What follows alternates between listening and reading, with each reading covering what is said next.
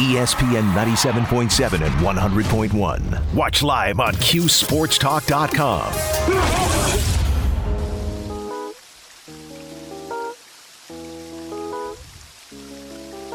All across CNY, it's the 315. Here's Brian Higgins. This might be an apt song for what we're about to talk about. Impending breakups in the ACC? I mean, I don't know how impending they are, but Florida State and Clemson have begun rattling the sabers at least a little bit here, as making noises about uneven revenue distribution and yada, yada, yada. Going forward, I don't think there's anything imminent, but words have been spoken out loud, and when that seems to happen in college athletics, you better watch out down the line. With that, we bring on ACC reporter David Hale from ESPN. What's going on, David, here? The fact that FSU and Clemson are not just saying things, but they're like they know when they're out loud. They know when they're on the record. Like, I don't know if they can do anything today, but that's got to mean more than nothing right now. Yeah, I mean, it's a warning shot, I guess, so to speak. I mean, there's definitely frustration. There's definitely some perhaps ill feelings towards their ACC colleagues who are less inclined to forego revenue to help Florida State or Clemson. I think there's just a general frustration that the way of the college football world has moved in a direction that has not benefited them in any way whatsoever. And I think a lot of it is just sort of that general frustration of like, this isn't working out well for us. It's a problem. But as you sort of alluded to, there's not an easy fix here. Like, even if the rest of the ACC did exactly what Michael Alford and Florida State would like, which is share revenue unequally and give more to Florida State, it's not solving the larger problem, which is that the school down the road from Florida State in the SEC is going to be making almost double every year from TV revenue what Florida State is making from the ACC, and that's going to be true for every school in the ACC. And some of them are probably less concerned because they are less eager to compete at the highest level and compete for playoff spots on an annual basis as Florida State and Clemson are. Those two schools in particular, and then you could probably add Miami, North Carolina, and a few others into the mix of saying, like, look, if you want us to be thinking about winning big, we need more money to do that. And again, there's not an easy solution here. No, and certainly not an easy immediate solution, because the TV contract at the moment anyway is locked in through 2036. I suppose we'll find out in the coming years what locked in means for any of this stuff. But I don't know, David, have you ever seen a scenario where major conference uneven TV money distribution works out well? I mean, we saw it, like Texas strong-armed everyone in the Big 12. They've got their own TV channel in the Longhorn Network, at least until they join the SEC. Like, that didn't work out in the end. Like, does something like this ever work out long-term once people start talking about it? Well, I would say no. There's really not a good track record of that. I don't know that Texas is the best indication, because I think Texas has its own shall we say, personality that might be a little different than the folks at Florida State or Clemson. But look, I think there are valid points on both sides, and the point that is that we're bringing in more money and we're the ones competing for playoff spots and we're the ones that are driving ratings for this league and we deserve more is not unreasonable. And I think the idea that, look, we can't continue to do those things without more money is not unreasonable. But as you said, it creates a hierarchy, and it creates a hierarchy entirely around football success, which, while I think all of us living in reality understand that to be true, that is not in any way the mission statement of the ACC in general.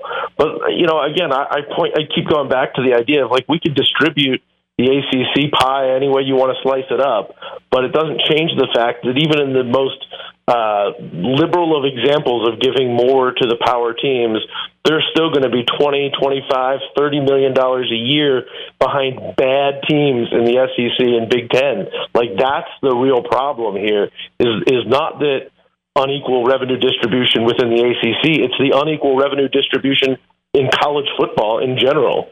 Yeah, I mean, you look at those numbers, like Clemson and Florida State, no matter what you do under the current circumstances, they're both going to be behind Vanderbilt and Northwestern. Like that's right. It's schools like that, and it sets up, and I don't know where this is going, because like the money difference is all based on football. Like, hey, we've been talking Boeheim and basketball here for months now, and we love it, and there's a lot of other places that, love that or whatever sport, but all of the money issues are stemming from football. Like, is there some point, and it's not going to be tomorrow, like, does football have to separate from the other sports in some ways, or separate from the idea of the conference? Is that the only way to make this work, David? Because it feels like as long as football is connected to the other sports, that you're going to be stuck in a situation that there's almost no good way to get out of. Yeah, I don't think you're incorrect in that. I think there's two sort of sets of facts that you're facing in that. Yes, football is an entirely different economic model. Like, it doesn't make any sense to lump it in with the rest of sports, other than the fact that it is technically a sport. But it is a sport that throws off Title IX completely, because there is no women's version of it. It is a sport that brings in anywhere from 70 to 90% of the revenue at most places. It is a sport that increasingly requires more and more and more investment. And it's the sport that's driving TV ratings. Those things are all 100% true, that make football a completely different animal than everything else that goes on in college athletics. And so we're constantly trying to reverse engineer a way to make that work, and it frankly just won't in the long term.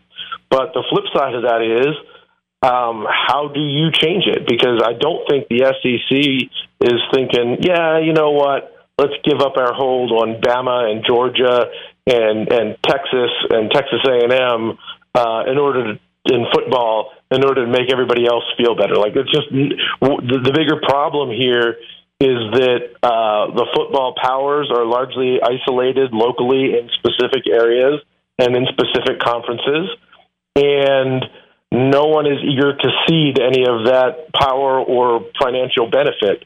So where do we get to? I don't know. I think, maybe at the end of the day you end up with two super conferences. Maybe at the end of the day you have football athletes determined to be employees, which is going to drive a whole different economic model. And some schools just opt out of that and say, look, we're going to do sort of like UConn has done. I mean, they didn't completely give up on football, but they said, look, our priority is going to be basketball. We're not worried about it now. Maybe more schools follow in that model. I don't know. I know what we're in right now is this sort of weird college athletics purgatory in which it feels like a lot is about to change. We don't quite know how it's going to change. We just know that it will. Not what it used to be. It's not what it's going to be. We're living through these sort of growing pains in the middle. David Hale, ESPN, is our guest. And David, the main other thing I know is whenever we try to guess what's next, we're all wrong. Like, collectively, we have a big failure of guessing what's next, because it just goes off in weird directions. And now I look at the ACC. We're sitting here, the TV contract, and probably more importantly than the TV contract, the grant of rights built into the TV contract for the league goes through 2036. I'd say this. There are billable hours aplenty right now. The lawyers going out right now, picking this thing apart, trying to figure out, are there any loopholes and whatnot in this? Do you think it's something like that brings apart the next part for the ACC, or is this just going to be what it is, and we're sitting here till 2036 till somebody gets to make their next chess move?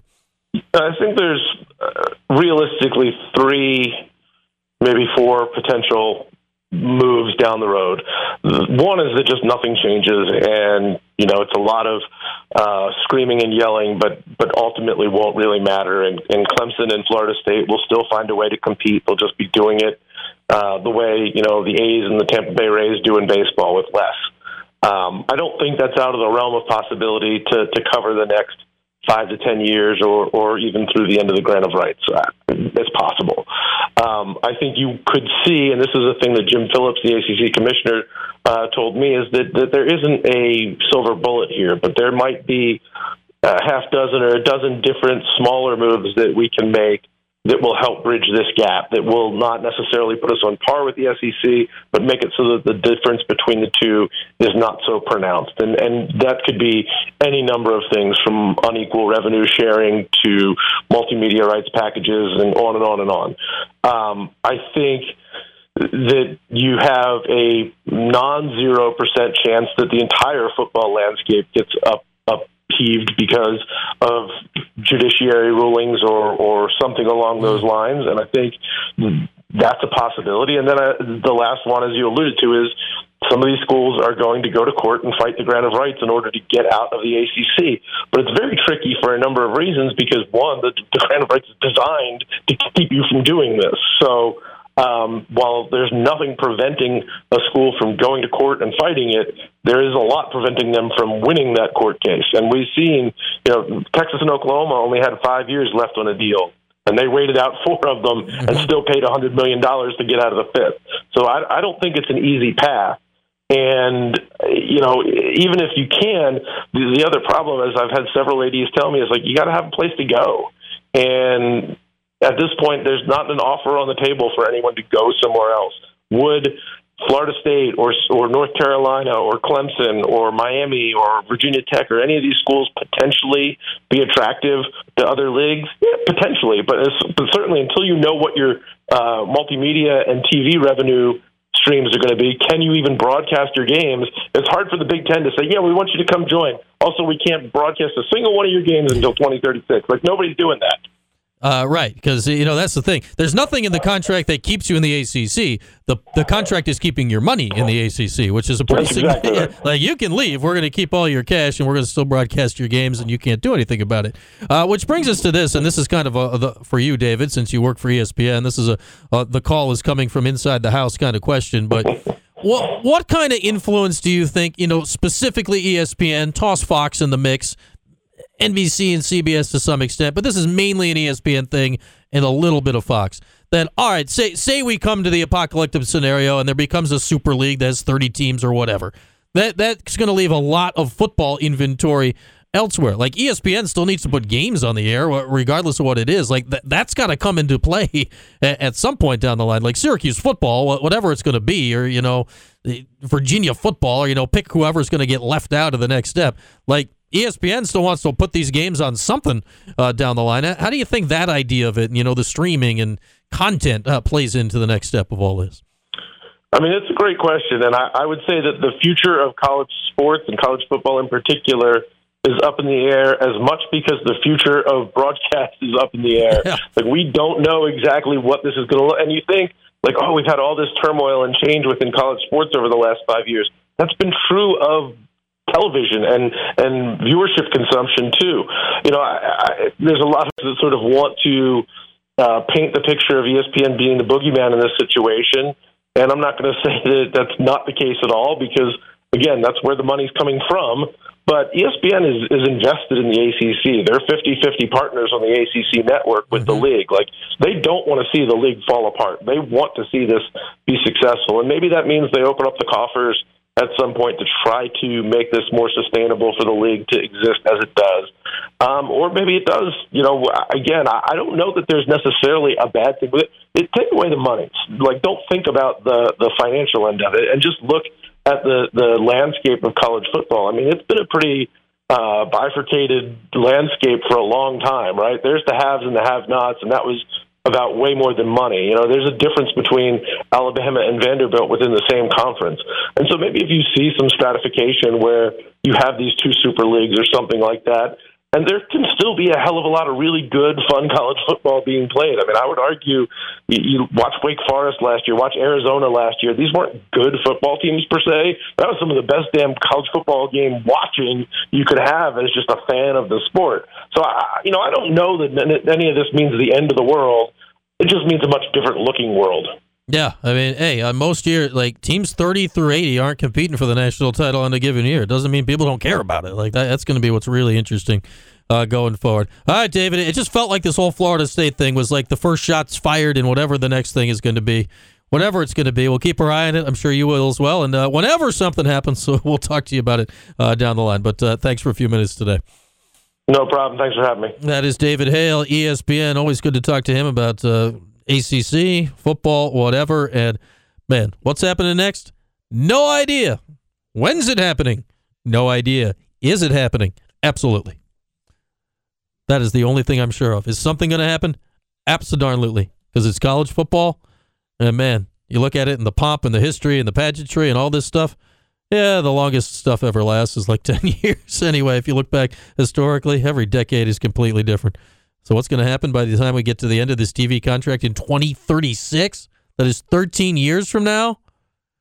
My goodness, who knows? The college football players will be watching them. They're in third grade. Oh, who knows? Who knows? Those players, you know what they're not doing right now? They're not driving a car. Hurting a car? Call William Attar. That sort of worked, right? 444-444. William Attar. Back for the rest after this. It's QSportsTalk.com and ESPN Radio.